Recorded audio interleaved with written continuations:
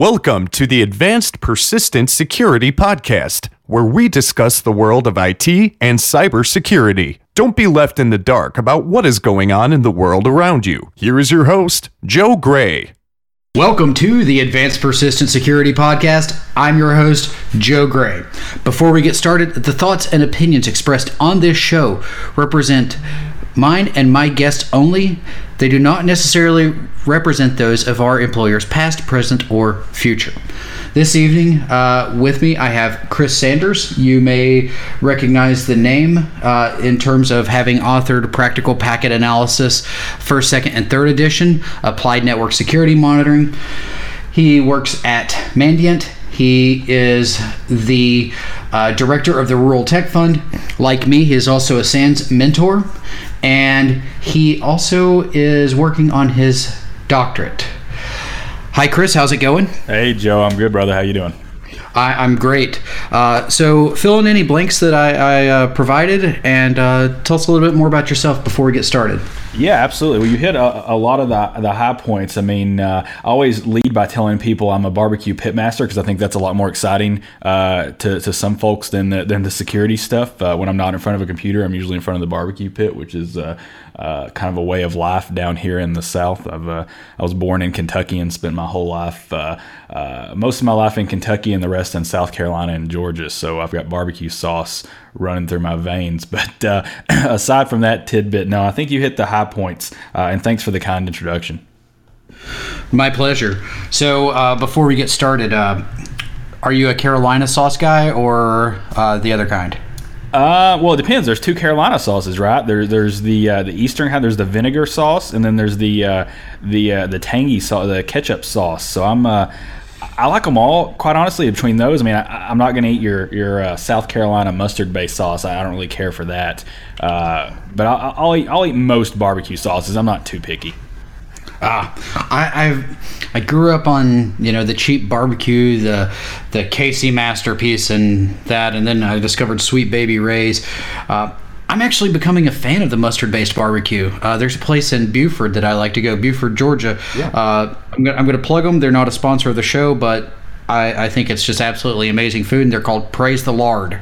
Yeah, I'm aware of that place. I've not been there, but I know the one you're talking about. Yeah, just I don't like mustard, so I can't get into the mustard barbecue sauces. But they've got other options too. Yeah, they've got other stuff. So now I'll eat. I can talk about barbecue. I could probably do a whole podcast on barbecue alone. We might have to save that for the summer around Memorial Day or something. Yeah, I will say that it's very rare that you're going to find a barbecue restaurant that is pro wrestling themed. When you go, they don't give you a number. They assign you a professional wrestler. That's amazing. And they're also huge fans of the Ramones and Metallica. They sell shirts that say Master of Piglets. And there's a Ramones themed shirt as well. I don't remember what it says. And then occasionally pro wrestlers will stop in there. So it's definitely a unique environment. But nonetheless, this is an information security podcast, and I am diabetic, so I probably should not be talking about food right now. With that being said, anyone who's not been living under a rock has probably heard something about the big, mean Russian hackers. And the news, as of late, has been talking about a report with a thing called the Grizzly Steppe, Russian malicious cyber activity. It's based on a joint analysis report put out by Homeland Security and the FBI. With it, basically, it implicates Russia as an attacker against the United States. And then more recently, even, which this has since been debunked, they allegedly hacked the power grid by compromising a laptop with a Burlington Electric, I believe, co-op in Vermont. Chris, what are your thoughts? I tell you, it's you don't work for Mandiant for this long without having a special place in your heart for attribution. Just I don't go a day or two without someone jokingly saying to me it was China. And of course now that's slowly shifted to Russia, and I get the jokes about that. So I was actually gonna keep that joke to myself because my joke is if it's from Mandiant, it's China. If CrowdStrike does the attribution, it's always Russia, and then everybody else is just a hodgepodge. Yeah, that's exactly it. And I come from small business. That's kind of where my background is in rural areas. So I kind of I really want to focus. I try to focus on the practical sense of it, right? And the truth is that attribution doesn't matter for most people, right? Most, and I say this a lot, but most businesses are small businesses, and most security folks are actually IT folks who just have to do security as part of their job, right? And for those folks, like, attribution just doesn't really matter a lot. Like, if Russia's coming after you, there's nothing you can really do about it, and you're honestly concerned more about things like ransomware, right? In my home state of Kentucky, there was a piece of ransomware that hit a hospital, and the financial windfall of that was essentially the salary of 2 full-time employees, and this was a place that barely could pay their bills in the first place, right? So that's there's stuff that matters, stuff that doesn't. So attribution, I don't focus on it too much. There are a lot of people who at Mandiant who obviously do, and that's their lifeblood. And there's important reasons for that, and there's certainly customers and governments and things that do have to care about it. But I tend to focus on some of the other stuff, particularly maybe some of the indicator stuff that came out of that, and there's a lot to talk about there for sure. Absolutely. And there's something I've been saying recently, and I want to get your cut on it before we really dive into this. If a nation state is coming after you, is there anything you can do? To stop them? No. I mean, there are things you can do to detect. I mean, if they want to get in, they're going to get in. And remember, nation states have been playing this game for long before computers existed, right? I mean, we call it, people want to call it cyber war, when in fact it's actually just espionage. And espionage is a trait that's as old as time. So if someone wants to get in and get your data, they're going to do it in whatever the easiest way possible is. And, right now, doing that over the wire is probably the easiest way. But if they really want it, there are other ways. So ultimately, are you going to stop them? No. Can you detect them after the fact and eradicate them? Sure. And that's a great thing. And there's this whole concept of, is the battle lost when the attacker gets the initial foothold? And no, it's not. I mean, the attacker at that point, when you're talking about a structured attacker, they have a mission, they have some data or something they're probably going after. And it's going to take them a while from this standpoint of when they get in that network to when they can access that data and to when they can complete their mission.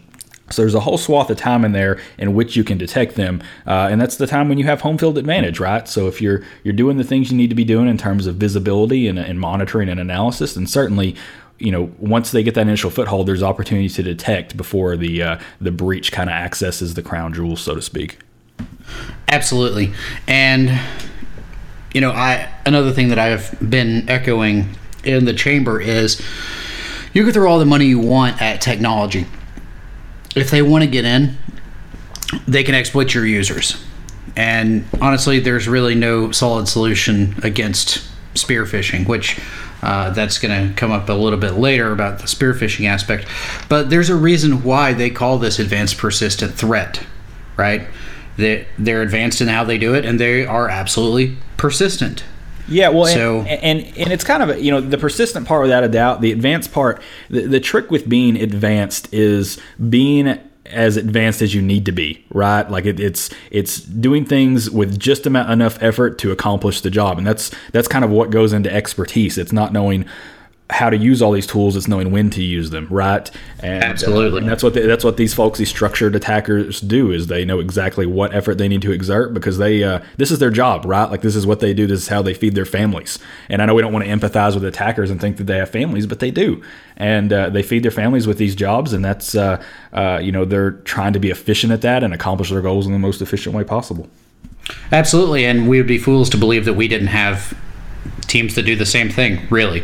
Yeah. But not going down that rabbit hole, let's go ahead and get started with it. So looking at a little bit of new news, in an effort, I'm going to say, somewhat to stay relevant, Julian Assange talked to Sean Hannity from Fox News, and I'm reading this on CNBC, so it's kind of funny. There's a little hodgepodge with it.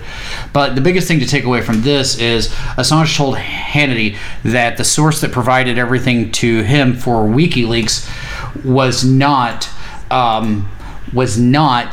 nation state. It was not a state party. And not going into the rest of what he says, do you put a lot of stock into this? No. Quite honestly, in terms of Assange and WikiLeaks and all that, I feel like in general the public is kind of a pawn to all of that in terms of perception versus reality. And you mentioned my PhD research, and I'm focused a lot more in the psychological aspect of exploitation and attacks and defenders and all that now. So I feel like I have a whole new respect for some of this, and I'm delving a little bit into the world of, psyops and that stuff. And when you see things out in public and when you see things that are put out there for people to see, it becomes very difficult to not assume some other motivation, right? And in security, I think a lot of us assume other motivations a lot of times when we see things like that. And in general, it's just one of those things you just can't. There's a lot of games being played at a lot of levels, most of which we don't see and will never see, right? And once you accept that fact, you know that you have to be very careful about what you believe and what you don't, and where things come from and where they don't. And again, that kind of goes back to that whole thing of like focusing on stuff that matters and stuff you can tangibly impact. So I don't put a lot of stock into it. I don't worry too much about it. Absolutely. And I'm not going to divulge too much, but advanced persistent security is going to grow quite a bit in 2017. And one of the upcoming things that we're going to do in one of the other things that I'm staying vague about on purpose is we're actually going to put something together to show you how to properly vet information to determine the legitimacy of it and how reputable it is, and be able to poke holes in it from an analytic perspective in terms of using purely scientific means. This article holds weight, or this one has flaws either in its research design or delivery for reasons X, Y, and Z. Yeah, that sounds great. And I tell you, that's I wish they were teaching that in schools, right? I mean, we have a whole, it's one of those deals where we have the internet now, and all this information is the best thing ever, but it's this double-edged sword where, the fake news concept has been in the news for a while, and that's not anything new to people in IT, but it's just this whole thing of people don't know how to vet. We have so much information, people don't know how to vet that information and what's good and what's bad, and so that we need that type of stuff. We need it now. We need a lot of it, and we need it taught at all levels, right? So that's a big shift that's going to have to be undergone in the education system.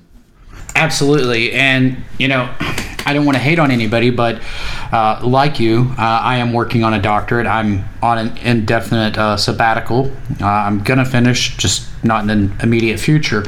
But it wasn't until I took a break from the doctorate program and went and took some business intelligence classes and learned about data mining that I truly learned how to properly vet and evaluate something as statistically accurate, skewed, and how to eliminate bias. It wasn't until then. And I already had a year of PhD studies under my belt whenever I got to that point. So, it's a fundamental failure at all levels, from elementary, middle, secondary, post-secondary, graduate, and so on. Yeah. It's a fundamental problem, and I would like to think that at some time that might change, but there's really no incentive to do it, because when you look at who's sponsoring things, confirmation bias and all the other bias, yeah, that's a whole level of skew. Well, but anyway, I don't know how your program was set up, but I know in my PhD program, and I'm only now in the second year of it, but I know basically the entire first year, the whole goal of it was really not doing any research. It was to teach me how to properly process information and make sure it was, empirical research and how to synthesize information, ensuring I'm only latching onto the things that are, evidence-based conclusions and things of that nature. And this is obviously at a pretty high level, but it speaks to exactly what you said, this whole concept of what's real and what's not, and how to deal with that information overload. Absolutely. And for me, from the social engineering and open source intelligence perspective, to some degree, I love misinformation campaigns. They can do wonderful things for us, but there's a time and a place. Yep. So getting back to the topic at hand and Russia, what are your thoughts on the actual report? Well, when I see the report, the first thing I jump to, and I think the first thing a lot of SOC-oriented people jump to, are the indicators, right? And we have these indicators, and DHS has these out here, and they say these things are bad. They are related to this Russian attack, and you should do something about it, right? And so they give you this big, huge list of indicators. Now, when I get a list of indicators, the first thing I look at is what types of indicators are they? Some types of indicators are a lot more high fidelity than others, right? For instance, like domain names. They can tend to be a little bit more higher fidelity because oftentimes they're actually owned by the attacker. Not always, but sometimes they are. They were registered by the attacker. In this case, this was all IP addresses, right? And IP addresses are kind of this minefield of detection if you try to use them for detection, because they can come from a lot of places. And if you've ever built detection, then you know that IP addresses, they can show up in compromise reports from a lot of different sources, right? And I think I put a tweet out about this, is if you take every IP address in that report, take it out and put it into your snort or your Suricata, you're going to have a really bad day. You know what I mean? Absolutely. And this leads me to one of my main criticisms of this report and the media running with it. A lot of the IP addresses, I'm actually looking at the CSV right now, and a lot of these are IP addresses, and basically the comment that goes with it is that this IP address is located in China, this IP address is located in Germany, Mexico, Vietnam, Romania, India, Ghana, Russia, Puerto Rico, United States, Japan. How do we know it's Russia and not someone using compromised machines or using IP spoofing? Obviously, if it's a TCP connection, that makes spoofing difficult, if not impossible. I think you can speak better to that than I can. But spoofing is definitely a thing, and using compromised boxes, because a lot of people believe that the way that things like Extra Bacon and the other NSA exploits came out was because somebody left them on a machine they were using for command and control, and it basically got popped by somebody else.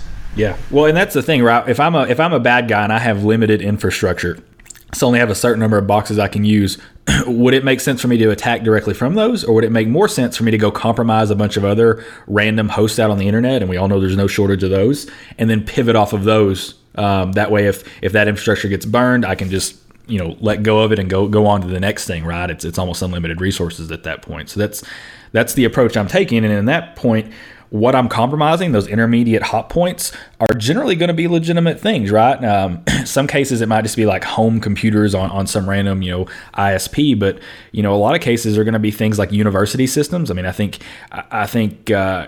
university systems are a really prime target for this because universities are notoriously understaffed. They don't have enough dollars to put towards this or human infrastructure, and they also have to manage this whole concept of bring your own device from the students, in which they can't they can't install security software on it or do anything like that. So it gets real tricky, and that's just one avenue. I mean, we've got other avenues like malware sandboxes that detonate malware, and that malware talks out to IPs that are actually legitimate, but they get included in these reports. So there's a lot of ways you can get bad intel, bad IP addresses in these dumps like this. Absolutely. And, when you're talking about limited resources, limited IP addresses, it's just like using an exploit. Are you going to burn your best exploit on something that you're not incredibly confident about? No. Really, it's not. And, with it, I mean, yeah, there's a lot of IP addresses here that you can have a bad day with. I think there's a total of just short of 900 IP addresses in the list. And then it moves on to hashes. And the recommendation is that they review their systems for the existence of the hash and determine possible malicious activity. What could you ascertain from that? Well, hashes are a lot higher fidelity in terms of an indicator, right? Because a hash generally represents a file in a pretty close relationship. Now, of course, you have hash collisions. You can kind of fake that, but for the most part, a hash is a pretty close mapping with a file. You can reasonably expect that. Now, here's the problem: is when you have just a hash and no supporting evidence behind it, you don't know the context in which it was found, right? So I can certainly do something like, set up Bro to listen on my network links and extract every executable or every file, do a hash of it and compare it against this list of hashes and match on everything. And in this case, if they're all good indicators and they're all actually representative of real malware, then that's great. But if they're not, maybe there's some hashes of like legitimate certificates or something, or legitimate executables, or even like legitimate tools that can be used for illegitimate means, like PsExec or something like that, which is a perfectly legitimate tool, but you can use it to laterally move within a network once you've compromised it. That can generate some false positives. Granted, on my network, I want to know every time PsExec is downloaded, even if it might be legitimate. But I'm not nearly as worried about the file hashes as I am about the IPs. Excellent.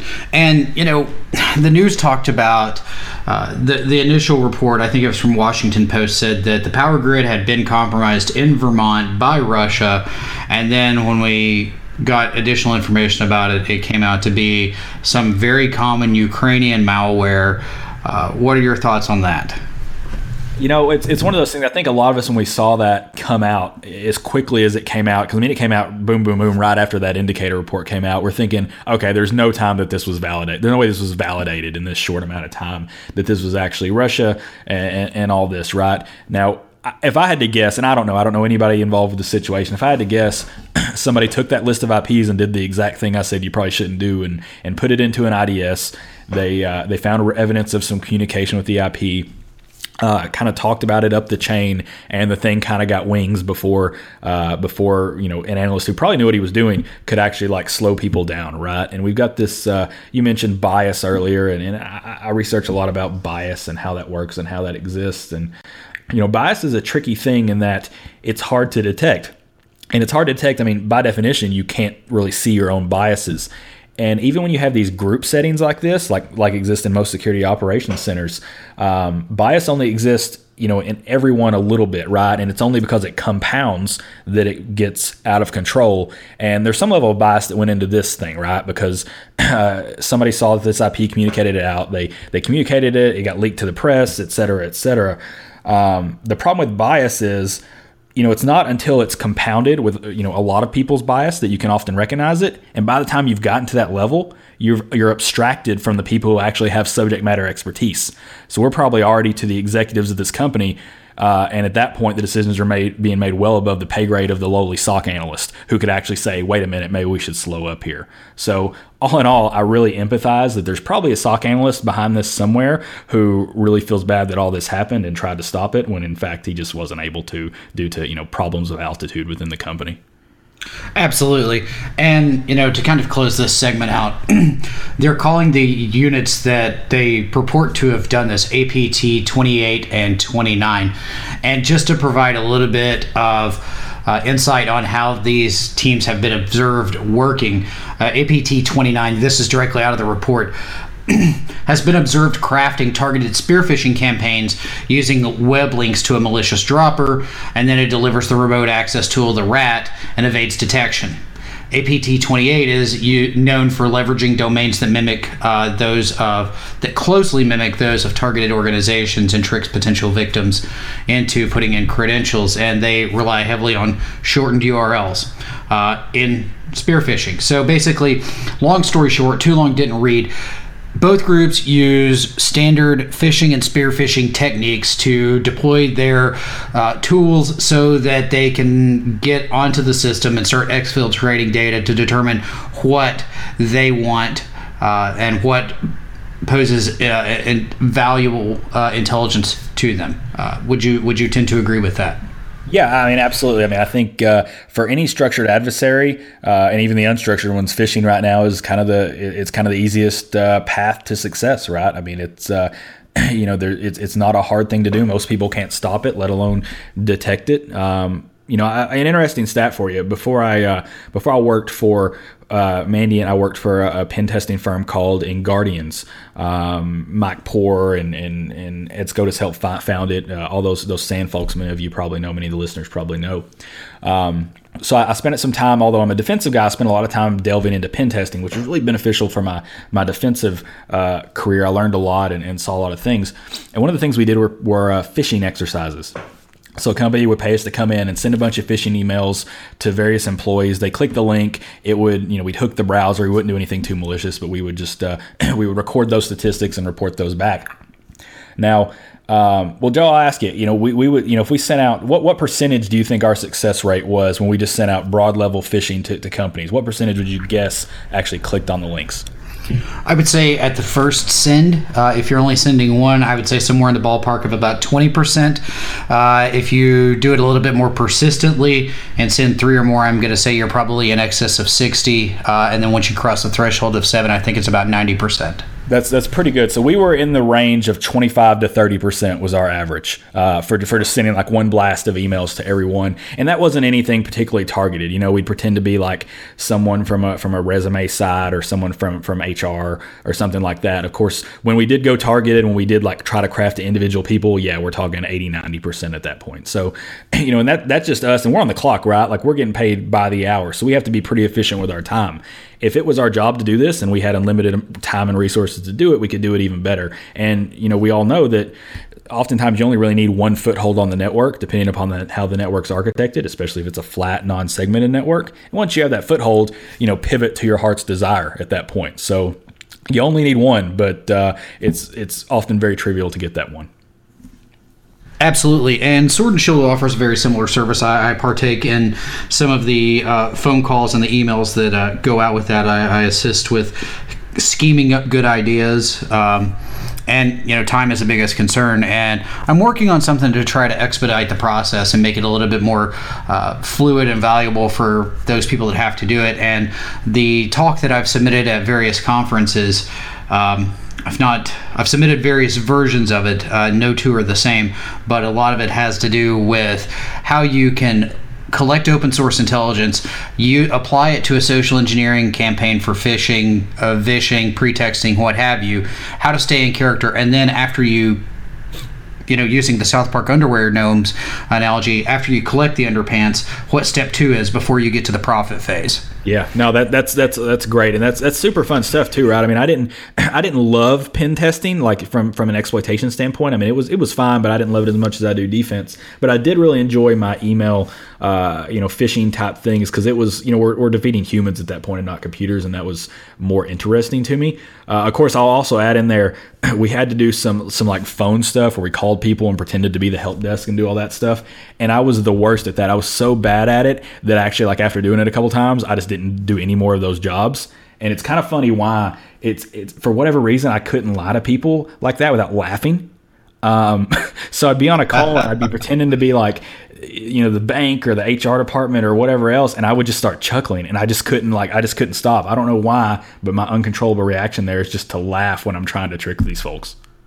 And honestly, not everyone is cut out to send the emails. Not everyone's cut out to make the phone calls. Just like not everyone is cut out to pen test. Not everyone's cut out for blue team. That's why information security is such a broad discipline of various things. You might not be a good fit here, but you might be a great fit here.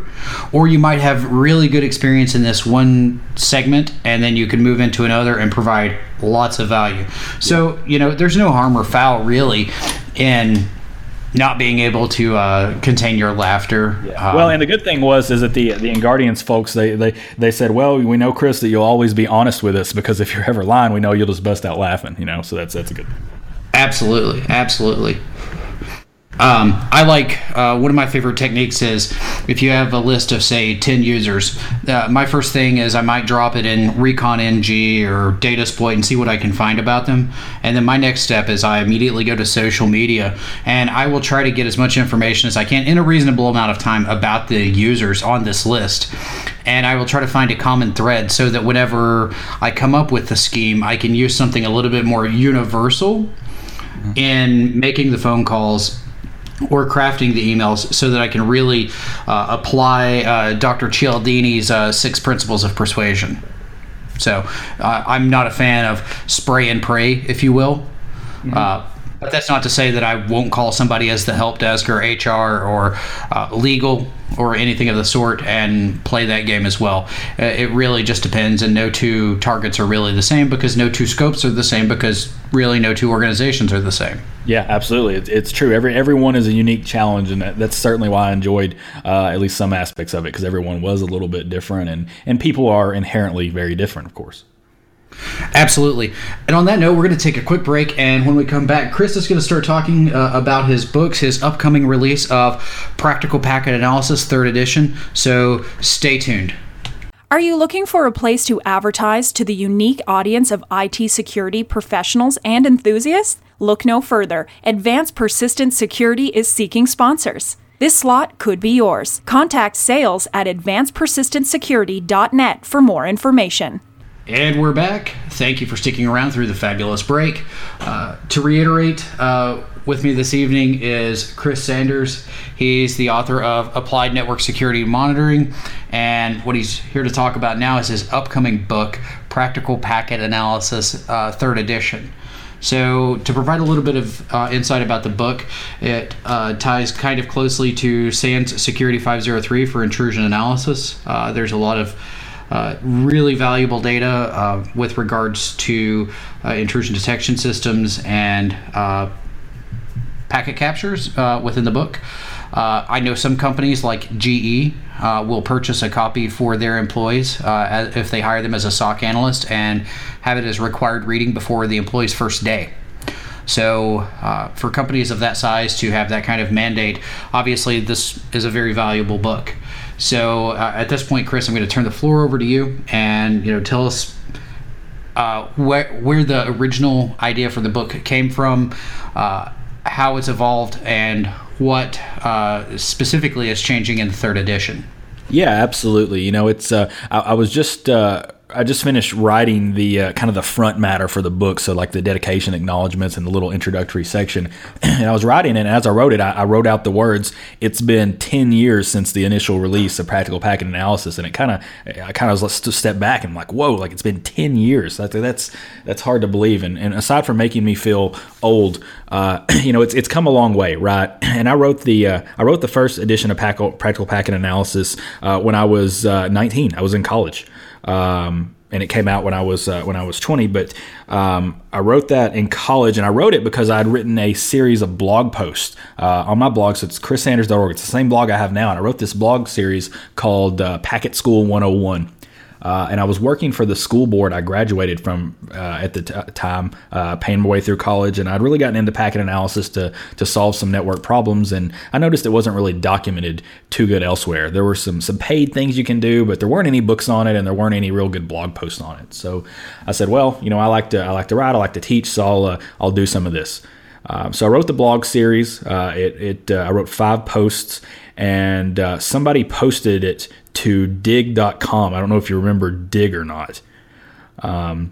But posted to dig.com, the precursor to Reddit almost, and it went huge, right? My website crashed like a couple hours later because all the traffic went in, and it was just massive. So I got the site back up and, responded to a lot of the requests, wrote a few more articles because people were really interested in it, and saw that there was clearly a demand for this kind of knowledge. Not too long after that, Bill Pollock with No Starch Press reached out to me and asked me if I would be interested in writing a book on it. It's not something I'd ever considered at the time, but I was a very poor college kid trying to pay my way through school on my own, and there was some financial incentive at the time to write the book, and so I said, well, I'm interested in this. I could really use the money, so I'll do it. Now, since then, what I've learned after writing a few books is that you should never write a book for money, for a couple reasons. Like if that's your motivation, it's not a good motivation. And if you think you're actually going to make enough money for the time you put in, you're going to be grossly disappointed because writing a book pays much, much less than minimum wage by the time you calculate out all the hours. So I wrote but I did write the first edition. It wasn't that great, quite honestly. I really didn't have any business writing it at the time. I was too young, too inexperienced, and it wasn't that great. Nonetheless, it still sold pretty well, and so when the time came around a few years later to update it, No Starch Press afforded me the opportunity to do that, and I kind of saw that as the time for a little bit of redemption and to make it a lot better, and that's, I think, exactly what I did. It was the second edition came out, I think it was 2007, and it was wildly popular, wildly successful, and like you mentioned, it's now being used, that edition is being used in lots of companies, more than I can even count as part of the required reading. It's being used in probably 30 or 40 universities that I know of right now as part of their courses, and it's taken off pretty well at the time. When I wrote the first one, it was the only packet analysis book that really existed. Since then, other folks have caught on, and there's quite a few others. But I've stuck with kind of my approach, and the word is practical, right? It's teaching folks the practical portions of how to do packet analysis. And I knew I wanted to keep the book small and lean, only stuff that matters. I could spend, a lot of time writing about TCP/IP or various nuances of protocols, but this isn't that book. There are books out there on that, and I referenced them in mine. But this is about, equipping folks with the knowledge they need to go out, take Wireshark, take TCP dump, take T-Shark, capture packets, different ways of doing that, and then analyzing them, whether be it for general troubleshooting, for troubleshooting slow networks, or for security purposes, or even wireless packet analysis or things like that. So that's kind of the mantra of the book, and that's what I've kind of stuck true to. The first half of the book is kind of prerequisite knowledge. It's how to capture those packets. It's how to use Wireshark, install it, basic and advanced features, statistical features. And then the second half of the book is entirely scenarios. It's all practical scenarios in those categories I just mentioned: general troubleshooting, network latency, and security. So it's all practical scenarios where I present a problem, give you a packet capture, and we work through it together. You can download the packet captures yourself and work through it independently before you read it, and then read it and see how it goes for you, see if you figured everything out. Or you can read what I did and try to work along. That's fine too. So that's kind of the premise behind the book. You mentioned the third edition. It's coming out. It was supposed to come out in January. We got a little delayed. Holidays certainly didn't help that. It's slated for March. It's available for pre-order now. Early access is out, which means if you pre-order it, you can digitally access the first 3 or 4 chapters.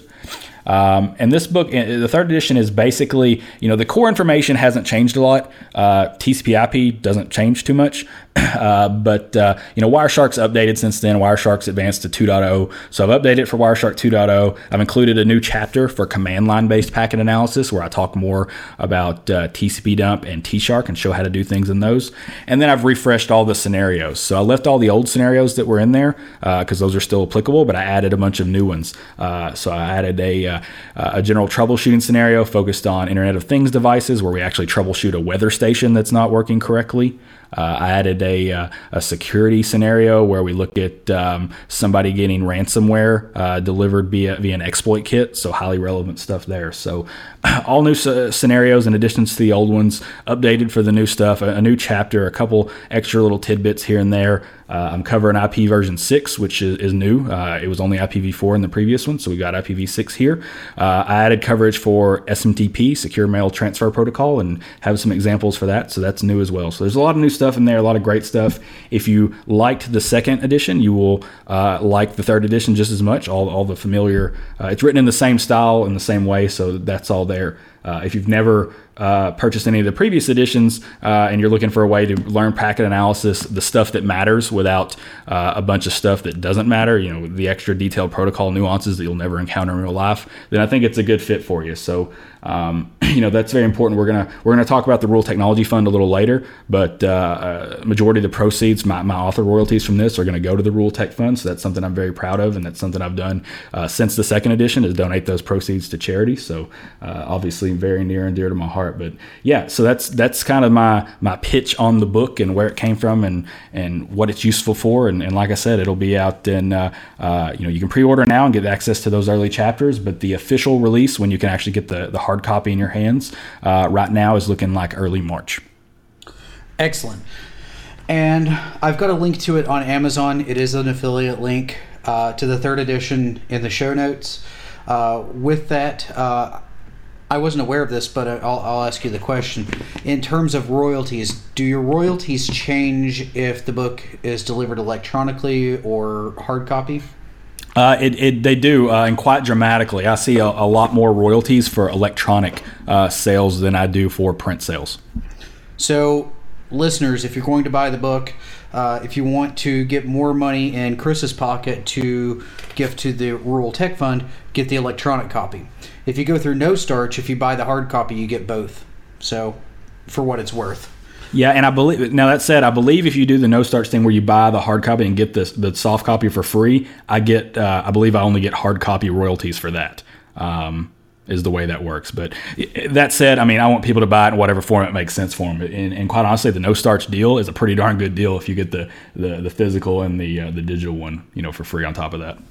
Keep physical at home and the digital one in the cloud, so if you need to access it at work. Yeah, absolutely. I keep all the books I really love. I keep the digital version on my iPad, so I've got it wherever I am.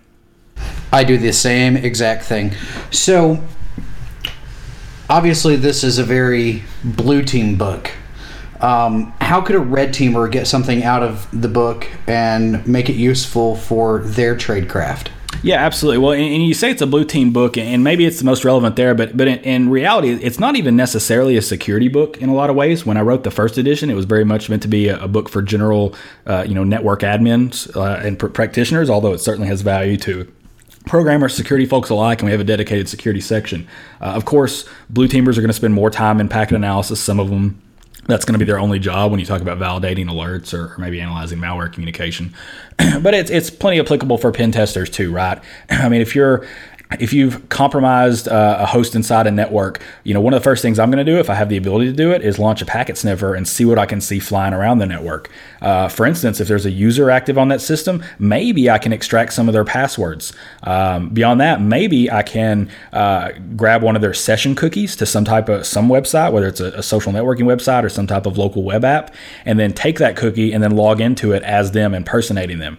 And I actually show you how to do that in the book. So I show an example, and that's new for the third edition, of how to intercept someone's session cookie for a web app and then take that and use that to access the web application as though they're them. So I go through the process of how that works and then show it at the packet level. So not only are you doing it, but you're actually understanding what's going on as well.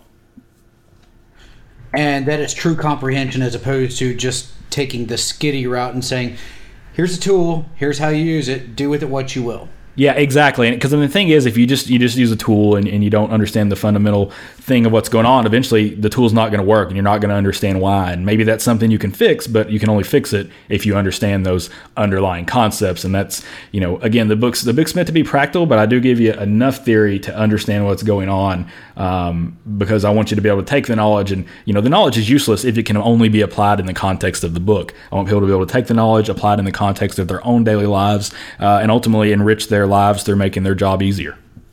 And in many ways, this actually echoes the value of SANS training, understanding that you are a SANS mentor, albeit rather inactive at the moment.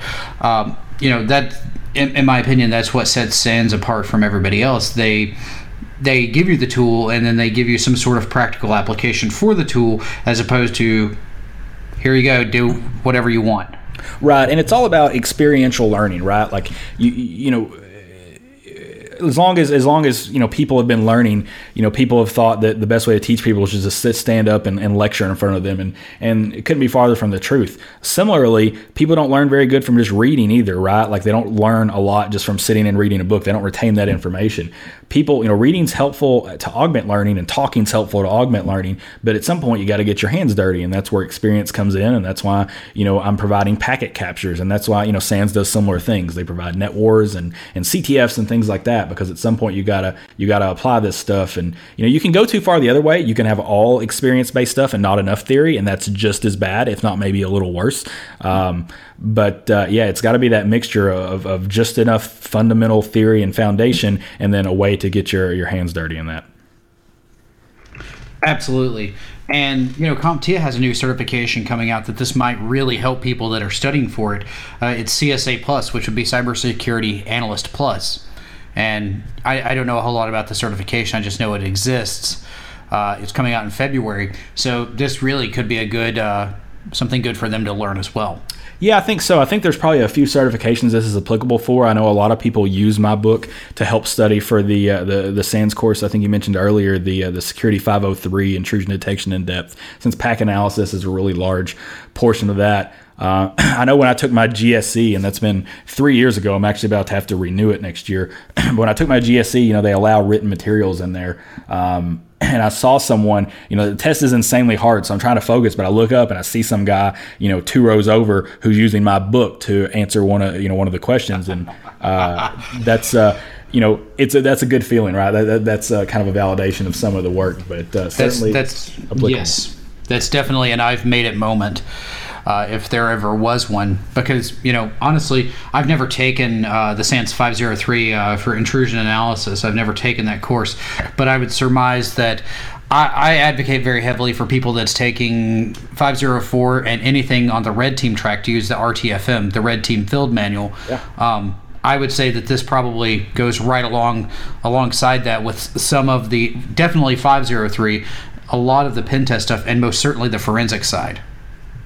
Yeah, absolutely, no doubt. And, Security 0503 is such a great class. I actually took that several years ago now with Mike Poore, and this was before I joined in Guardians. That's actually how I met Mike. And, I thought in Guardians, that sounds like they do some real cool work. That'd be a neat, place to work one day, not knowing that one day I would actually end up working there, and that was a pretty cool experience learning from Mike. He's obviously one of the main folks for teaching that course, or was. He just recently taught his last Security 503 a couple weeks ago in December, and is kind of retiring from that. But great course. I know I took it with Mike, and he was fantastic. And I'm sure SANS has a lot of high quality faculty. I'm sure they'll continue that tradition on. Oh, absolutely. Have you ever heard of a bad SANS course? Not too many of them. I've heard of ones that make people's brains bleed to the point where they kind of tune out after day 3. But that's that's how it goes sometimes. Oh, absolutely. I would tend to agree with that. I would say there are some classes that are more intense than others. I've heard that Security 660 for exploit development and advanced pen testing, of course 760, which is a continuation of that, and GRIM, the reverse engineering malware courses. I've heard they all have that brain bleeding effect to where you just go into a vegetative state. Yeah, I took GRIM with Lenny Zeltzer, and I'd done some malware analysis before. But that was really one of those courses where I left realizing how much I didn't know. And Lenny he's the man. Like he got asked a lot of really hard questions, and he's a robot. He was unfazed, and it was it was really good. So the thing about teaching is, especially in a SANS type environment, or an environment where you have students who in some cases are maybe as knowledgeable as you are on some of the topics, is if you're not good at it, or you're not doing a good job in general with the way they do the reviews and the way students are, you're eventually going to burn out of it if you're just not getting the job done. So that's why teaching at this level is not for everybody. It's kind of a hard thing, and the cream kind of rises to the top in a lot of ways. Absolutely. So with that being said, what advice with this book could you give to an aspiring cybersecurity professional? Yeah, well, so the advice is, like I said, it's broken up into 2 halves, right? So read the first half pretty much straight through. It's meant to be kind of read, and there's a part where when I start talking about tools, so I talk about Wireshark and I show you how to do some things. Don't just read me telling you how to do it. Take what I've said and actually follow along, right? Install Wireshark, go through some of the things. I provide sample captures, use them, dig through some of this stuff going on there. So that way, when you get to the practical exercises where we're actually using these things, and I talk about stuff like following TCP streams, know where to find that. So when I casually mention it later in the book, you know where it is and you don't have to go back to it, right? And of course, when you get through those scenarios, really the thing I'd recommend is when I present the scenario, here's the problem and here's the capture. Play around with it yourself first. See what you can figure out on your own. Then read through it. Then read through and see what I did and see what I did differently than you. The thing about packet analysis is really no different than the thing about any other investigation, is that there's a lot of ways to get to a conclusion.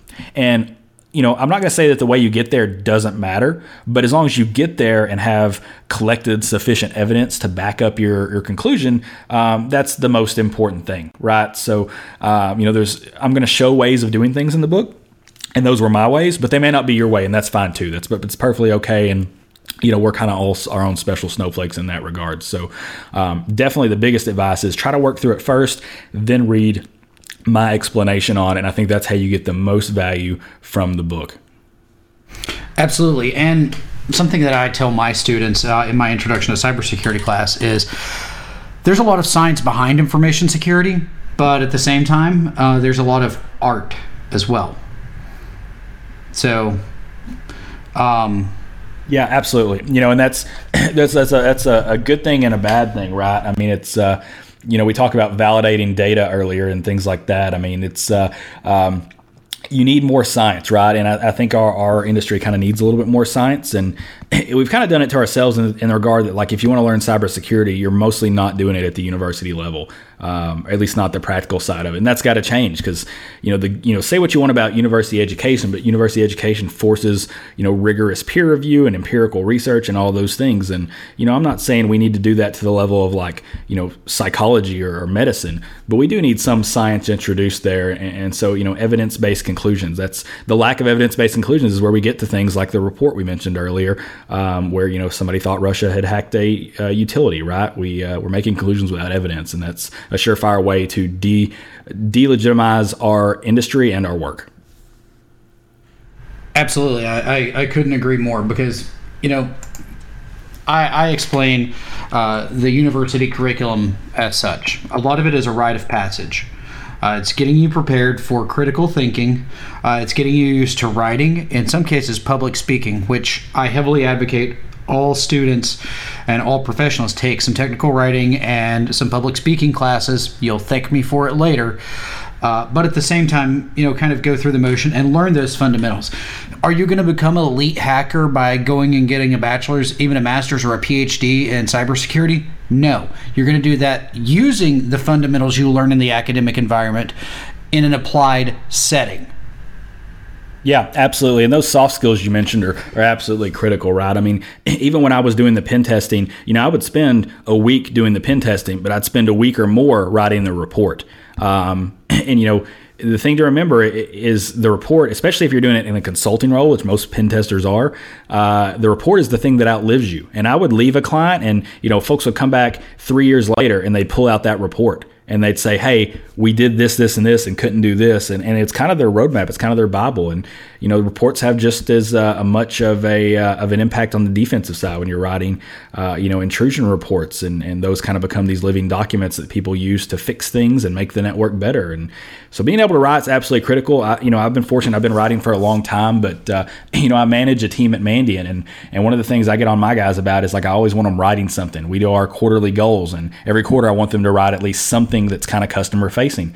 Because if you don't use it, you lose it. And some of those guys have never really written a lot professionally before. And writing above all else is, I think, a skill everyone needs to have because it reflects on you, not just in reports, but in chats and emails and everything else. So that's, I'm a little less hardcore on speaking publicly. I mean, I wish people could do, everyone was comfortable doing that, but not everyone is. But definitely writing, I think, is one of those things you gotta spend time on, you gotta focus on, and it's an important part of the job. Absolutely. And if anyone wants to contribute a blog post to Advanced Persistent Security, I've opened it up. We do have our requirements, but basically what we're asking for right now, we're going to refine this. We're basically just asking for your name, your email address, and a writing sample of some sort. If you've written a blog elsewhere, a link to that, or an excerpt from what you would like to publish. And then, of course, our editorial team will have final say on that. So if anyone's interested, just fill out the form on advancedpersistentsecurity.net/contribute. Sorry to kind of get that cheap plug in, but I even with your team, if they are interested, by all means, send them that way. Yeah, absolutely. If nothing else, if they've never written before, Advanced Persistent Security might be a good time to get some good quality content out there, so that when they want to go write for somebody like Tripwire, like Alien Vault, or even more public-facing stuff on Mandiant, they have a little bit better quality from the experience. Yeah, absolutely. And writing is one of those skills that the only way to get better is to do it. Yep, and I would also add to that, the only way to get better is to do it, and then people to tell you you suck at it. And that seems kind of counterintuitive, but absolutely, most people think they're a good writer until somebody gives them the harsh reality that they're not. And I'm one of those folks, right? Matter of fact, I would say every time I feel like I'm a good writer, somebody brings me back down to reality. And if my publishers at No Starch are listening to this, they're probably laughing because they know I'm talking about them, right? I get real high on my writing ability, and then I write this third edition of Practical Packet Analysis, and they send something back to me, and it's just covered up with red marks, right? And that's just part of it, and that's why editors get paid the big bucks, and that's why we need them out there. Is review is important, but back to the original point. I mean, it's the more you write, the better, and the more you have people critiquing your writing, the better, I would say as well. Absolutely. Anytime you write anything, be prepared to get flamed in the comments section and on Twitter. It's not if it's going to happen; it's when it happens. Yeah, absolutely. And there's there's the writing style part, and most people aren't going to be too hard on you about the writing style or misspellings or things like that. Now, if there's technical inaccuracies, one of the things books has really instilled in me is that no matter how much time you spend writing a particular sentence or paragraph, if it can be taken the wrong way, it will be. So, all the time, especially when you're talking about protocols where there's a lot of nuance, anytime you say, this thing works this way, then definitely you're going to get someone who's going to come in and say, well, with this exception. And of course, there's all these exceptions, right? I mean, especially protocols, because protocols are governed by RFCs, but those are not hard and fast rules, right? They're just kind of guidelines, and people will deviate from them. So, there's a lot of, you're opening yourself up to that kind of criticism, and it kind of takes a little bit of a strong stomach. It's certainly not something I possessed early on, but I've developed as I've gone on. Absolutely. And do you have anything else to add before we take our next break? No, I don't think so. Just to kind of reiterate, I guess, Practical Packet Analysis, it's pre-order now, and it'll be out physical copy early March. And like I said, there's links in the show notes. I'll also put a link to No Starch Press so you can get it there as well. So with that being said, we're going to take a quick break. And when we come back, we are going to talk about Chris's investigation theory training and the Rural Tech Fund. Stay tuned. Are you subscribed to this podcast? If not, please do so on iTunes and at advancedpersistentsecurity.net/podcast. Attention security professionals. Have you been looking for a community of only security experts? Look no further. PeerList is here. PeerList helps you stay on top of the news by creating personalized feeds where you get posts from your community and blogs from top industry bloggers, all customized to your specific interests. No more email lists to discuss a topic with other experts. You can invite specific people to any discussion as well as contribute to any discussion on PeerList. Build your reputation by creating a profile and contributing content that will help others see your expertise. The better your content is, the higher you rank. PeerList never gives your information to any vendor. You are not a lead. You are a professional. Check out PeerList today at peerlyst.com. PeerLyst.com. And we're back from our break. We've talked about Practical Packet Analysis, editions 1, 2, and 3. We've slightly touched on applied network security monitoring. Chris has told us a lot about the applicability of the curriculum and what he hopes that people get out of it. So with that being said, we're going to transition now at this point to talk about his training that he's offering. It's currently sold out for January, but the offering for March 20th is not sold out. It's called The Investigation Theory, The Mind of an Analyst. Tell us more about this, Chris. Yeah, absolutely. So this is a good transition from talk about the book, and I think it's like a required thing that when you write enough books or things that are out there, you have to become like really deep and reflective and kind of weird. And one of the things I think about a lot is the purpose of the books I'm writing and what that means to people and what it means to me and why you do it and that type of thing. Because it is a lot of work. When you invest that much of your life into something, it has meaning, right? I mean, I've written 3 versions of Practical Packet Analysis now and Applied Network Security Monitoring. So those are 4 books. Each one took me at least a year. Some of them more. Applied Network Security Monitoring took me like 2.5 years. So that's most of my adult life has been spent, with a book project in the works. So I think about that a lot. And really, when I write a book, it's kind of this journey, right? It's this journey of when I write a book, and anybody who writes a book will tell you that when they write it, it's as much about them learning things themselves as it is teaching those things to others. The thing about a book, though, is when you write the words and the words go on paper and the book gets printed, it's not really yours anymore. It kind of goes out there into the world and it belongs to everyone else. And they kind of experience at that point the end of your journey, or at least the end of the journey at the point at which the book was published, and that's it. They don't get really the benefit of all the journey that kind of led up to that. And ideally, the book is crafted in such a way where you can kind of take them through that in some ways, but the book is really only going to show your successes. It's not going to show your failures. It's not going to show your struggle. And it can only be a certain degree of interactive, right? There's only a very little give and take that goes on because it's really one-sided, and you don't converse with the person who's dealing with it. So when you think about education, books work, and there's some interactive component with Practical Packet Analysis when you talk about packet captures and things of that nature. But what I really wanted to do and really wanted to focus on next was making a way to educate people that was more of a living thing, something where, as I'm going through this journey, learning things that other people could go through it almost kind of with me, as opposed to just getting the end result of that. And I tied that in this case to this concept of this investigation theory thing, and I mentioned my PhD work, and that's really focused on understanding why people who are good at security are good at it, and why people who are bad at it are bad at it. I tend to, I've worked with a lot of people on a lot of different skill levels. And I've also had the opportunity to work in a place where we took people fresh out of college and tried to train them to do this job of being a security analyst or an investigator. And I've seen people succeed and failed. And it really bothered me that sometimes people who I feel had all the things they needed to succeed didn't. And sometimes people I wouldn't think would be motivated enough to succeed just kind of goofed around and actually did and became really good investigators. So the human aspect of that became really interesting to me. Computers, you get enough people in the room, you can answer any question there is to answer about a computer. But humans, the human mind is the most studied thing in the history of humankind, but the least understood. And that's intriguing to me.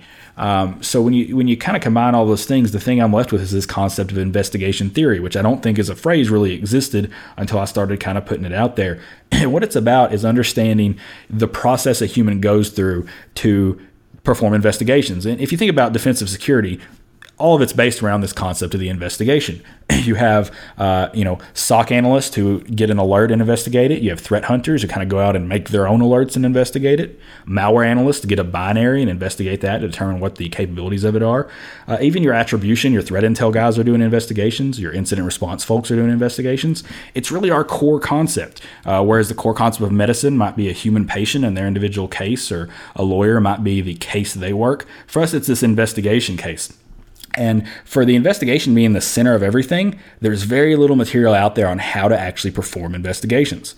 There's a lot of material out there on tools. Here's how to create a snort rule. Here's how to use ArcSight to, pull up the packet data. Here's how to access packets, right?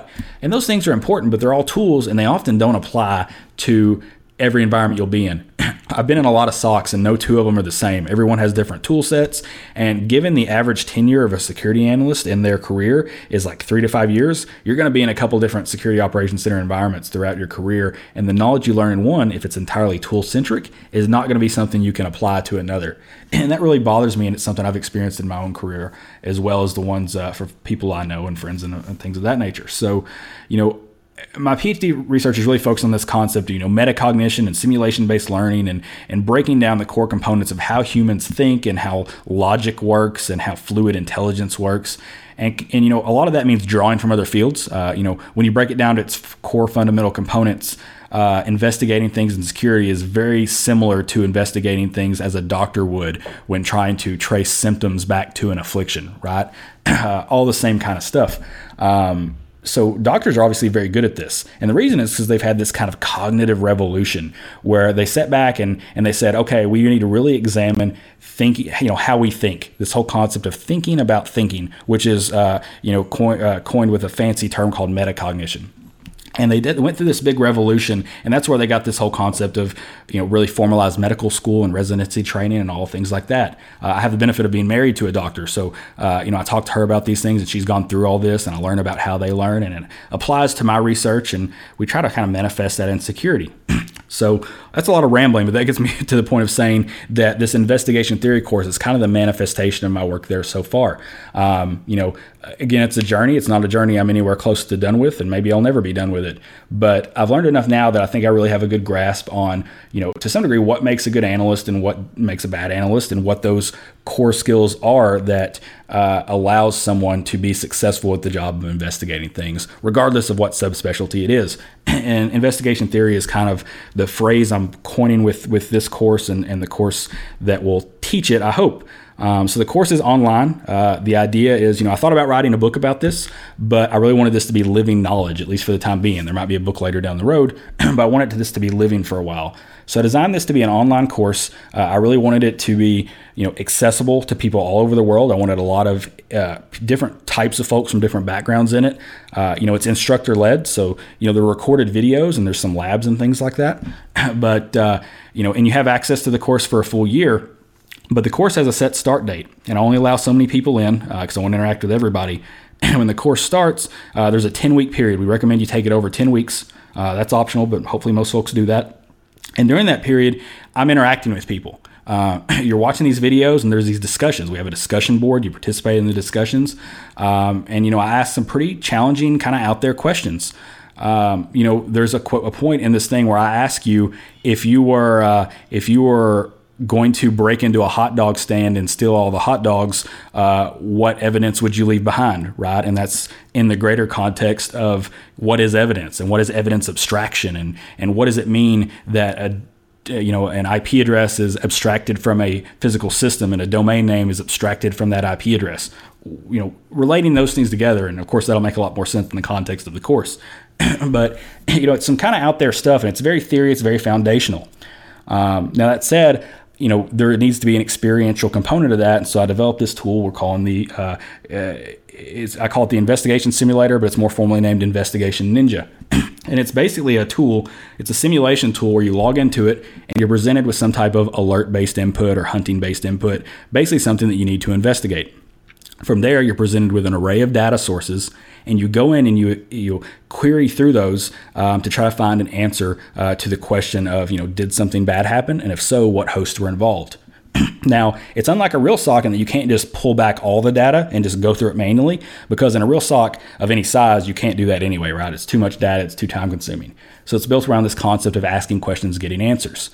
To get answers to these questions being asked in the simulation, you have to ask the right questions. And that's kind of the fundamental thing of the whole course, right? Is investigations are about asking the right questions. And if you can ask the right questions, you're going to be set up for all kinds of success, right? That's the fundamental of the whole thing. It's a very scientific method type approach.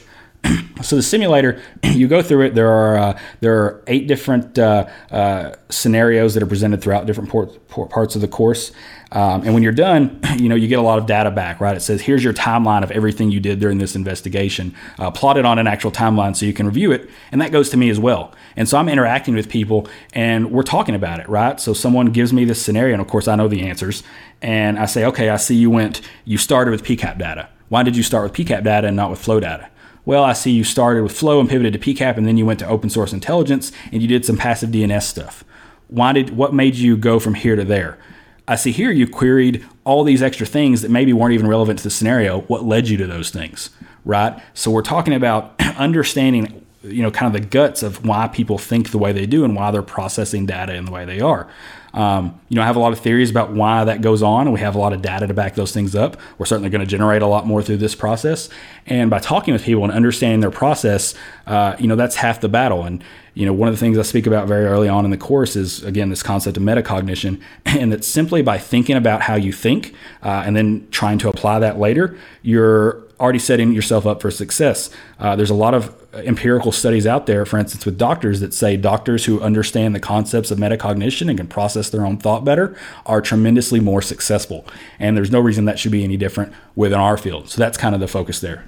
So all that said, it's kind of far out there a little bit for folks who maybe are used to something like a SANS training where it's very tool focused and things like that. This is a lot of theory, but I think it's important theory. And ultimately, I think this is the theory that underlies our entire profession. And I think, from a goal perspective, I think everyone should subscribe to understanding these types of theories. And I don't say that because it's me coming out with them. I don't think I'm not calling these things the Sanders model and putting my name all over them or anything like that. What I'm trying to do is understand how people are already thinking about this stuff and kind of codifying it. Right? So I'm not preaching to you that this is the method you should use. I'm telling you that you're already using it, whether you know it or not. And by understanding it and grasping and embracing that, you're going to be doing yourself a lot of favors and succeeding. And it also, for that matter, gives us a common nomenclature for talking about some of these things and teaching some of these fundamental concepts. Because as it stands right now, there are really no courses, no material out there that exists at all that teaches these underlying concepts of investigation specific to kind of the information security domain. So all that, it's an online course. Like I said, you get access for a year. The first 10 weeks are the really important part. That's why I schedule it. I had one scheduled in January. The response was great. It sold out within the first week, which was fantastic. That was good to see. And then, so I opened up another one in March, which is already filling up. The deadline to register for that, I believe, is March 1st. It's not going to go that long. I think it's probably going to fill up by the end of the month at this rate. And then we'll see. I'll probably open up another one in June, but if you're interested, register for March, because I can't guarantee that that timing will will suffice. So it's the cost of the course is $600. I donate a good portion of that as well to the Rural Technology Fund, as well as a couple other charities I care about. That doesn't all go to the RTF, but a lot of that goes to a good cause as well. So that's, again, me rambling for a while, but I'm pretty pumped about this. This is the manifestation of a lot of work. I've been working on this course for a couple of years, and I'm very excited about it. It's just different than anything I've ever done. I think for the folks taking it, it will be different than any other course you've ever taken. And again, I tried to price it such that, SANS does some good work and things like that, but the courses are really expensive, and I don't really believe you should have to work at a Fortune 500 company or a government organization to afford quality training. So that's why this thing is priced very affordably enough that a lot of folks can afford to pay for it on their own dime if their company won't.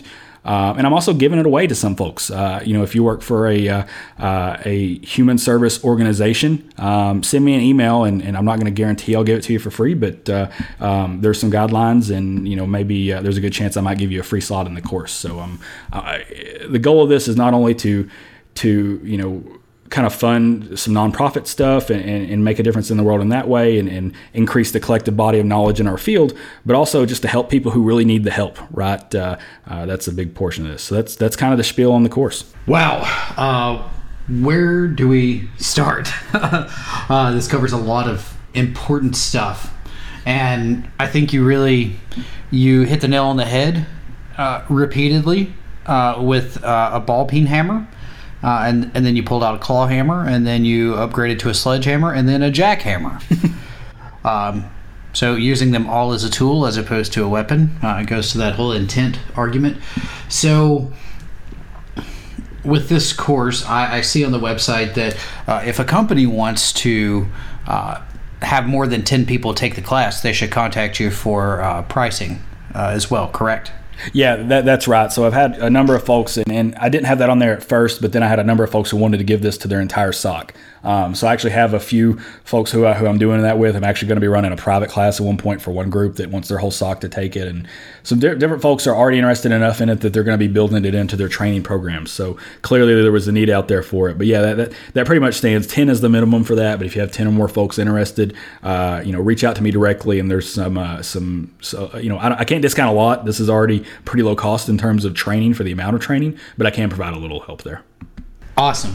So with this, a broad summarization is this course aims to teach investigators how to think as an investigator and how to collect data and basically how to scrutinize the order of data that they are collecting, in essence. So, like you said, you started with a packet capture. Why did you start with that? Why didn't you start with logs? Because that's the traditional sense. Something happens, you start with the logs, right? Yeah, absolutely. And the thing I've noticed from my research already is that generally folks come from, one of two specialties. Either they're network focused or they're host based. They're focused on the host and the log side. Now, and the reason is that it's pretty clear, right? Most folks are either hired into a role where they specialize in one or the other. I get asked all the time, which is more important, host-based logs or network-based logs? And my answer is yes. That would be my answer as well. Yeah, to solve an investigation adequately, you need both. You can solve it in other ways and make a reasonable guess, but to be really good at this and really do a good job, you have to be able to process information both at the host and the network level. And talking about getting to the fundamental aspect of investigations, you really should hardly even look at it as host and network data. It's all data, and it's all data to answer a question. It doesn't matter if it's from the network medium or from the host medium, as long as it answers the question you're asking. That said, you do need to understand data sources. I have a whole lecture in the course where I basically provide a framework for evaluating data sources where you're giving them grades. Like there are 5 criteria, you give it an A through an F, and then you sum those up and get a total grade for the thing. So basically I go through, verbally I go through about 15 data sources, and then I provide a PDF with about 15 more. So you got about 30 data sources where I break them down and talk about, why is this important from a context standpoint? How hard is it to store? Is it valuable from a long-term retention standpoint? Those types of things. Focusing on data, because that's, if there are really 2 themes of this course, one is going to be data and the other is going to be kind of this human psychology thinking about thinking type thing. Absolutely. And honestly, I find that to be probably the most important aspect of it. And like you said, it's the less taught aspect of it, because when people in security hear psychology, they automatically say, nope, no tools. That's not sexy. I'm not interested. Yeah, no, that's exactly it. And that's early on in my research, that was very frustrating, right? I blogged and talked about a lot of this stuff and nobody seemed to care. As I got to where I was bridging the theoretical a little more to the practical and showing actual results, people started to care a lot more because they said, oh man, this actually matters. I recently gave a talk at Security Union conference where I took some results from this simulator, the same simulator we'll use in the class.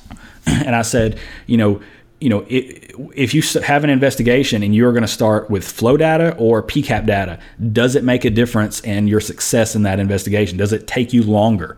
And most people thought that it wouldn't. Most people preferred to start with PCAP data. And then I showed the actual results. And the results say that, at least in my experiment, if you start with PCAP data, it's probably going to take you 2/3 longer to get to the end of at least this particular scenario in the investigation, because you're basically subjecting yourself to all this extraneous data you don't need.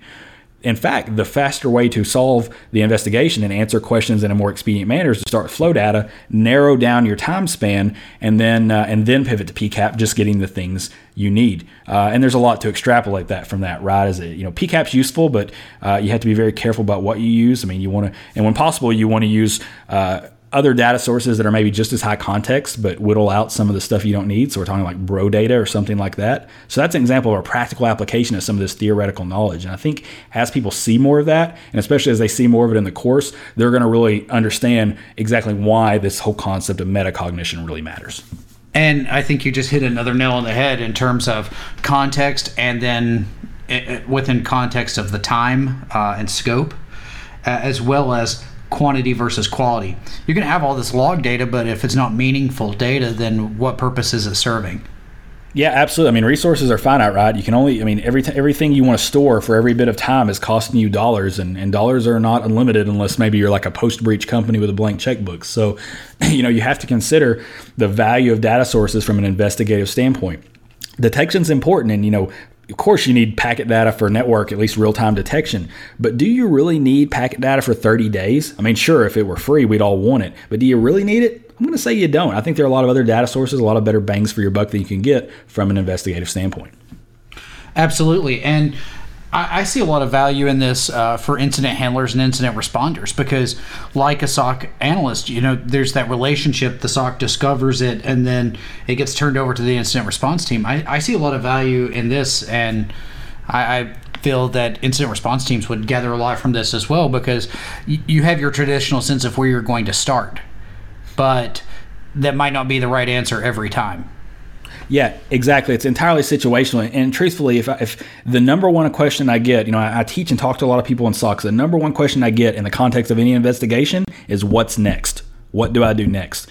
And if there were any way to surmise all the goals of this course up in one statement, it would say this course is designed to get you to a point where you never again have to ask what's next. You're going to know what's next, and you're going to know at least how to theoretically process things so that you move from evidence to evidence. You move from pivot to pivot. You move through this thing in a more almost more like an attacker moves through a network, right? Like I think there's this whole concept of like attackers thinking in terms of graphs, right, and connections and relationships and entities. That's kind of what we're doing. We don't call it that in the course, but that's kind of what we're doing. Is we're moving through the investigation in a way that makes sense, where you should never ever get to a point where you don't know what to do next. Now, you might get to a point where you have questions and you don't have enough you don't have enough evidence to support finding the answers to those questions, and that's fine. And we talk about how you can track meaningful statistics so you can justify to your management,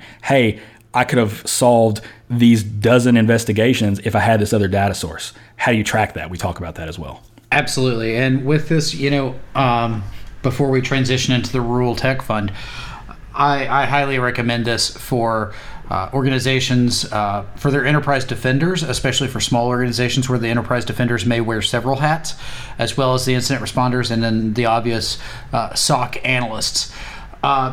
Honestly, just to kind of flip the script on you before we actually make the transition, what value could a pen tester get out of this? Pen testers, it's not going to be as much, if I'm honest. I mean, pen testing is not quite the same as an investigation.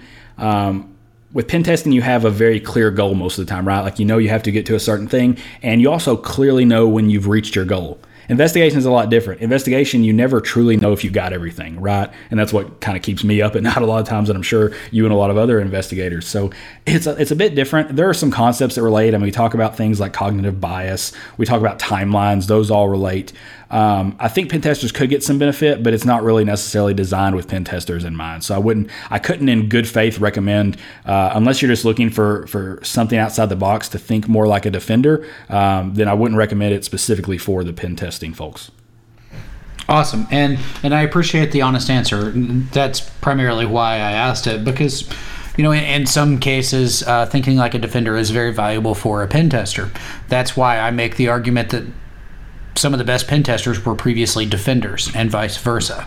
Yeah, well, and for that matter, I mean, we do have the simulation part. So if you want to learn to investigate alerts and things like that, and you don't have an environment you can do that, then you get some exposure to that in this class. And I know from my standpoint as a defender, I did some pen testing, and it greatly helped me conceptualize a lot. It really did a lot of things positively for my career. So I think obviously have not gone at it the other way, but I think for folks who want to, I think this is one of the best probably bangs for your buck you'll get in terms of understanding how defenders think, since this is really the only class completely dedicated to it. So if you want to understand how defenders think and you're a red teamer, then I think there might be some value.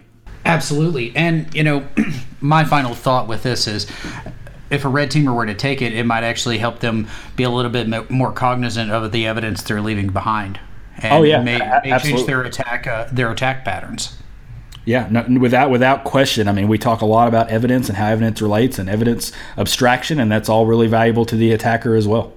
Awesome. So tell us about the Rural Tech Fund, where it came from, what it aims to do, if anyone wants to donate to it, how to go about it, and anything else valuable for the listeners in terms of this. Yeah, absolutely. So the Rural Tech Fund is very near and dear to my heart. I've mentioned it a couple times already, and I come from a little town called Mayfield, Kentucky, far western Kentucky. If you want to go there, you have to fly to Nashville and drive about 3 hours northwest. So it's not a place you're flying to real easily. In the middle of the swampland right there. It's not a place you're going unless you have a good reason to go there. It is near a couple of interesting cities as well. Just to kind of interject this for just a brief moment and tell you a funny joke. It's not really a joke, but it's a funny story. In a previous life, I was working on a government contract, and part of what the DoD mandates is that host names cannot be discernible, really. They need to be quasi-random. So we came up with the scheme that hosts that were workstations would be named after cities east of the Mississippi, and servers would be named after cities west of the Mississippi. So obviously, whenever this came out, I put it out and I allowed users to pick their own host names. Because I hate Alabama, I said that Tuscaloosa was already taken and didn't allow that one. Because I hate Alabama football. I do run a page called Troll Tide. With that being said, obviously users went to websites to find funny city names. So we had Bucksnort, Tennessee. I think we had Ducktown and Turtletown. We also had Possum Trot and Monkey's Eyebrow. Yeah, so my dad was actually born in Monkey's Eyebrow. Small world, and Possum Trot was no more than 30 minutes away from where I grew up, and I actually went through Possum Trot all the time. There's a little gas station there. It's the only thing that's there, and they sell T-shirts for people who are interested in such things. So that's hilarious. Do they host possum races? They do not. Possums don't race very well. Most possums that get seen get shot around Western Kentucky or eaten. I'm not going to lie. I've eaten possum a time or two. It's not that bad. I'm going to have to take your word for it. In Tennessee, the most often place I see possums are probably dead on the road. Yeah, well, I mean, it's. I'm not convinced some of the possums I've eaten might not have had the same fate, but I try not to think about that part too hard. Absolutely. So continue telling us about the Rural Tech Fund now that I've got the funny out of the host naming and how small of a world it is. Yeah, well, now that everyone's hungry after all this barbecued possum talk. But no, I'm from Western Kentucky, and I was interested in technology from a pretty young age. I was kind of just casually interested, and then when you have some tragedy in your life, that you can either have real bad come out of it or real good out of it. And the tragedy in my life, my mom and sister both passed away when I was very young. My mom when I was 15, my sister when I was 17, and that that kind of gave me, the good thing that came out of that was it gave me some purpose in life. And that purpose, I realized, was technology and computers. And I realized I could make a living out of this. And, I was in this cycle of generational poverty, right? My family lived in poverty. I lived in a house that still exists and was recently sold at auction for $14,000, and that's the house we lived in. And, generational poverty, and I knew that the only person who was going to get me out of it was me. And so I focused in on this technology stuff. And as I was doing this, there wasn't a lot of help along the way, right? There weren't scholarships for folks like me. There weren't, if I wanted to learn about technology, it was on my own, and it was through research on the internet. And, my school had really nothing to offer me in terms of technology resources. There were no Raspberry Pis, and we barely had computers that function, let alone ones that, I could mess around with and things like that. Quite honestly, it's only through the grace of God and some teachers who really, really cared about me that I was able to, later on and be successful in life. They helped me get me into college and apply my knowledge and find ways to, connect with some other folks who are interested in this as well. And that really stuck with me. And I had a teacher, her name was Miss Jackson. And one of the things she told me on the day I graduated was she told me she thought I was going to go on to do great things and may end up leaving the area, but no matter what, to always remember where I came from. And that stuck with me, and it sticks with me to this day.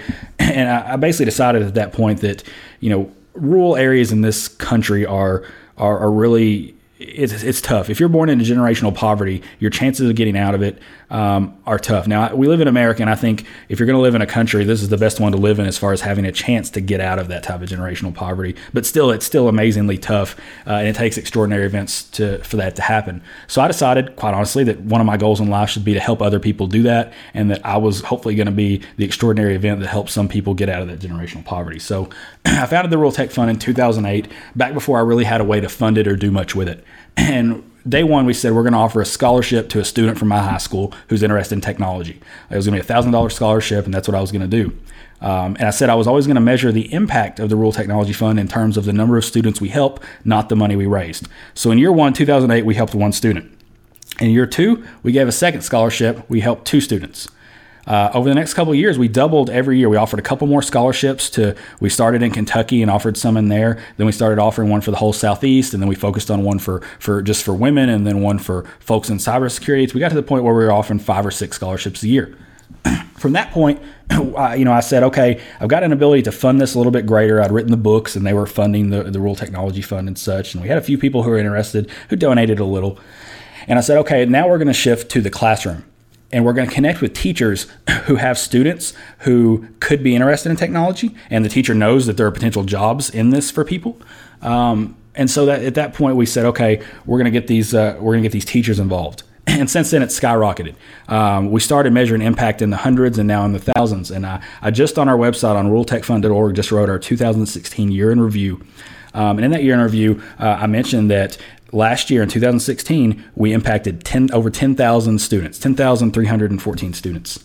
And just to say it blows me away. But what that's saying is through, not just scholarships. We do a couple scholarships, but mostly through the donation of equipment. We've connected with kids in rural and high poverty areas and their teachers, and we've basically sent them equipment so they can teach this stuff in their classrooms. So they can teach, computer engineering with 3D printers. So they can teach programming with Raspberry Pis and Arduinos. And we're even doing this at very young ages. They have these things called dash and dot robots, these B-bots, these little, they look like toys, but the kids actually have to essentially program them. They're not writing C++, but they're using like Scratch type things and these little graphical programming interfaces to learn about computer science. So we focused a lot on, younger kids in kindergarten, first, second grade now. And we were able to get technology into the hands of classrooms that in 1 year will impact 10,000 students. 10,000 students in 1 year will have access to all that equipment that they wouldn't have had before. We're going to get diminishing returns on that, but that also is going to repeat. So whereas you had 10,000 students this year, you may have the same next year, the same the next year, and then some of the equipment will age out or break or whatever else, and it goes to 9 or 8. But that's 10,000 students at least for the next couple of years every year that we're gonna impact, and that's on top of the 3,000 the year before. Right, and this year our 2017 goal is 25,000 students that we want to have an impact on, and I think we're going to be able to do that. Or at least I hope we are. So again, the whole goal here is these kids in these rural areas, especially the ones in this generational poverty. Technology jobs have the power to transform that. They have the power to take these kids, either out of their communities or into remote working jobs. And we have this concept where you can work remotely and make a salary that is well above the average salary for people in your area. And then at that point, you're bringing that income back. And if you're bringing that income back and spending that in your community, what are you doing? You're lifting that community up. This rising tide raises all ships.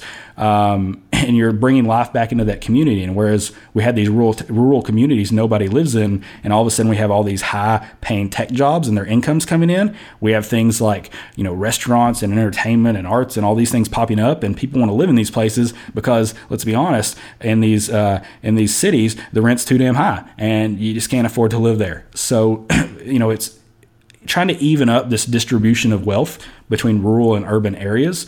That's kind of an underlying thing. But doing that through bringing these kids and these families out of this whole concept of generational poverty. We'll see, as we go on, we'll see how this goes, and hopefully we get some really great success stories as we go along. I'm the first success story of it. Through like I said, the grace of God and some teachers who really loved and cared about me, I was able to get out of it. So I feel like if I can do that and enable those teachers for other kids, then maybe they can get out of it too. And that's the power to transform families. And once you end generational poverty and you get a kid out of it, that means their kid won't be in it. And that's a powerful thing. And that's a pretty higher calling. So, that's kind of the long-winded focus of the Rural Technology Fund. That's what we do. We're entirely, a couple other notes, entirely volunteer-led, mostly by me. We got a few other folks who contribute here or there, but most of the work is done by me directly. I spend a lot of time on it because it's where my passion is. We're entirely, we don't pay any salaries whatsoever. I take no salary. None of the other volunteers do. So 100% of every donation made goes directly into the classroom. We have very few administrative costs. We don't have an office. I try to do everything as low cost as I can. If there are administrative costs, domain hosting costs, office fees, yearly taxes, things like that, I pay for those out of pocket. So I always wanted to say that 100 cents of every dollar go towards the causes. Because if you're going to donate, I don't want it to be a case where 20 cents of every dollar goes to the cause and the rest goes to admin fees. That's not great. That's not what altruism is to me and in my heart. So that's kind of the focus. That's what we're doing. And hopefully, over the past couple of years, as we made more and more of an impact, people have really latched onto this idea, and I think they're really interested in helping. Our donations have gone up quite a bit, which helps us do these things. I've got a stack of thank you letters sitting on my desk next to me that's 3 inches thick from teachers and students who have thanked us for the work we're doing and what it's enabling them to do.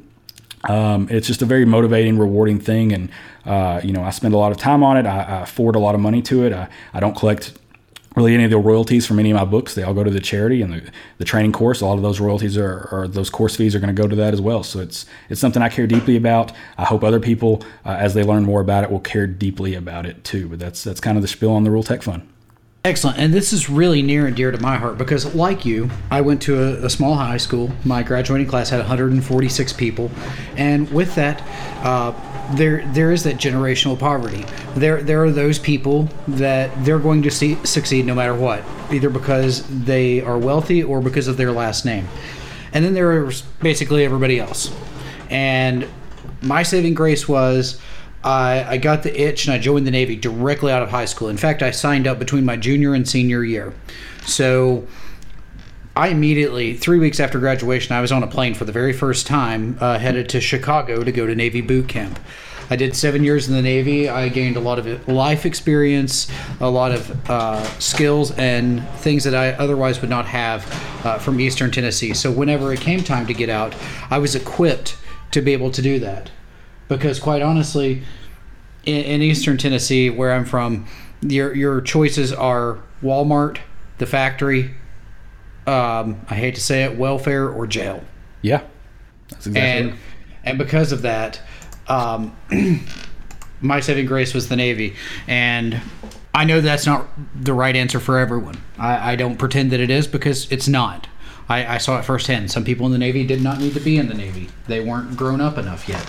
They had no ambition or desire to grow up whatsoever to be successful in the Navy. And you could do anything that you wanted to try to enable them to be better, and they just would not take it whatsoever.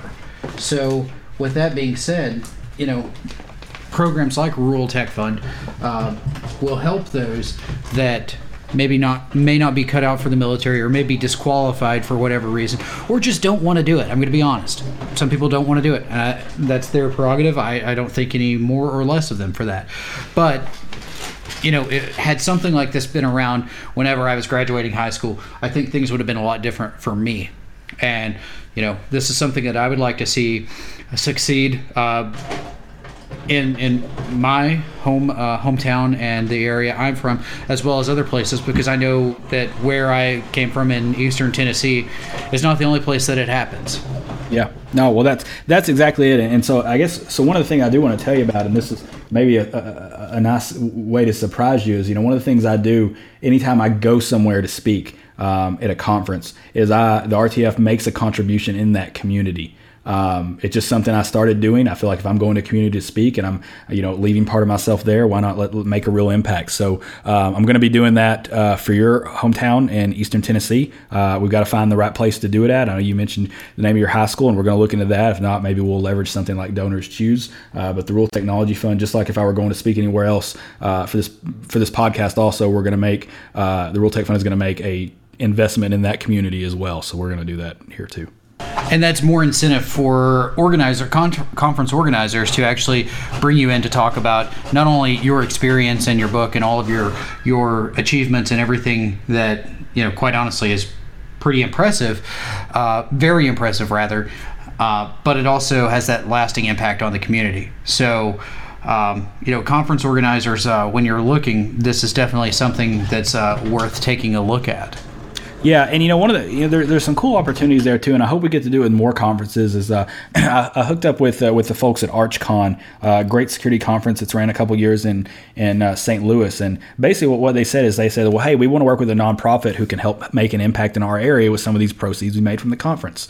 So they took a chunk of their conference proceeds and gave them to us, and we basically worked and found classrooms around the St. Louis high poverty areas within St. Louis and rural areas around St. Louis and in Missouri. And made targeted donations to classrooms there, and those were pretty significant. And we impacted over 1,000 kids in those areas, and that was all just from the work done at the conference, and then them partnering with the Rural Technology Fund. So if you're listening to this and you have a conference, you work with a conference, and you generate a surplus. I know a lot of them don't; a lot of them just break even. But if you do generate a surplus and you're looking for a way to make an impact in your community, the Rural Tech Fund is open, and we're glad to help you do that whatever way you can. If there's an opportunity for me to come out to your conference maybe and do some fundraising of some sort that way, or maybe I can donate one of my courses and y'all can raffle it off or something like that, glad to do that. Glad to think of creative solutions. Any way we can partner with folks out there at these communities that will allow us to then invest in those communities, that's a win for everybody. Excellent. And, in the Knoxville area, we actually have 2 conferences now. So I can help you out with some of the introductions for that. We have our B-Sides Knoxville conference. And then there's also Sword and Shield, the company I work for, actually has their own conference that runs in October called Edge. Not to be confused with Ed Rojas' Tactical Edge in Columbia. This one is just Edge. But it's definitely something that I can at least try to help you with the introductions for. Cool. Sounds good. Always looking forward to that sort of thing. Yeah, absolutely. I mean, let's face it. Like, security is in such demand right now that there's a lot of money in it. There's a lot of money flowing through the hands of various security companies and security practitioners. And I'm a firm believer that when the elevator takes you to the top, send it back down for the next guy. And we've all got an opportunity to help out. Not everybody's got it in them to be able to volunteer and help in that way and do those sort of things with their time. And that's just not for everybody, and I understand that. But if for folks who want to make a difference and maybe they just want to contribute a little money to help with that, I mean, we're glad to take that as a contribution. We're a 501c3, we're tax deductible, so we can take that and 100 cents out of every dollar straight into the classroom. You're not going to find another technology-based charity that's going to do that.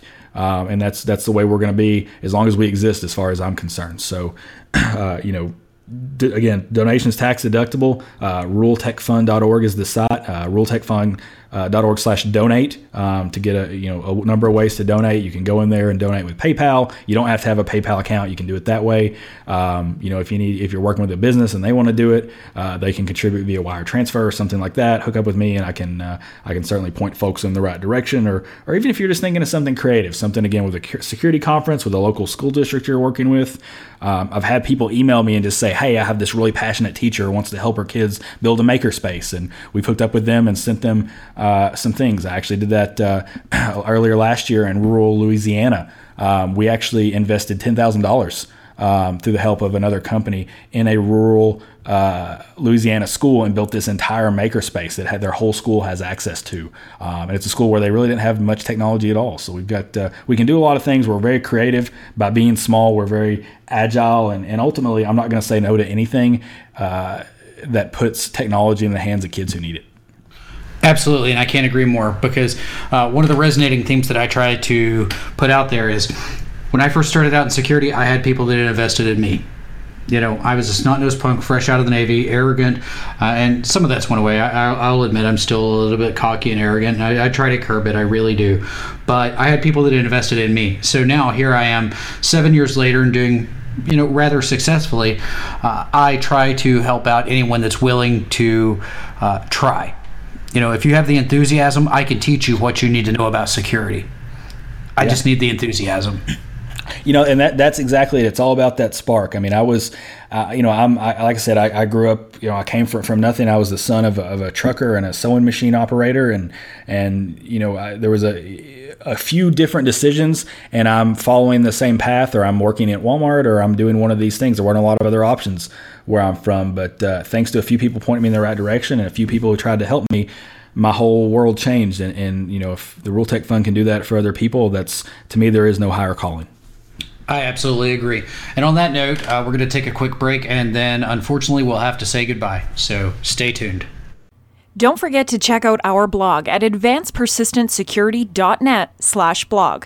Follow us on Twitter at ADVPersistentSEC, and follow us on Facebook at facebook.com/AdvancedPersistentSecurity.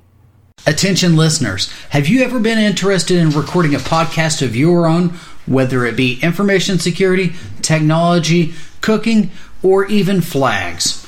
Look no further. Zencastr is here. Zencastr is a cloud-based online solution that provides each guest with a separate track, WAV files, built-in voice over IP, cloud drive integration, automatic post-production, and a soundboard for live editing. If you are interested, go to zencastr.com, zencastr.com, and enter coupon code APS Podcast 20 for a 20% discount. Once again, that is Zencastr, zencastr.com.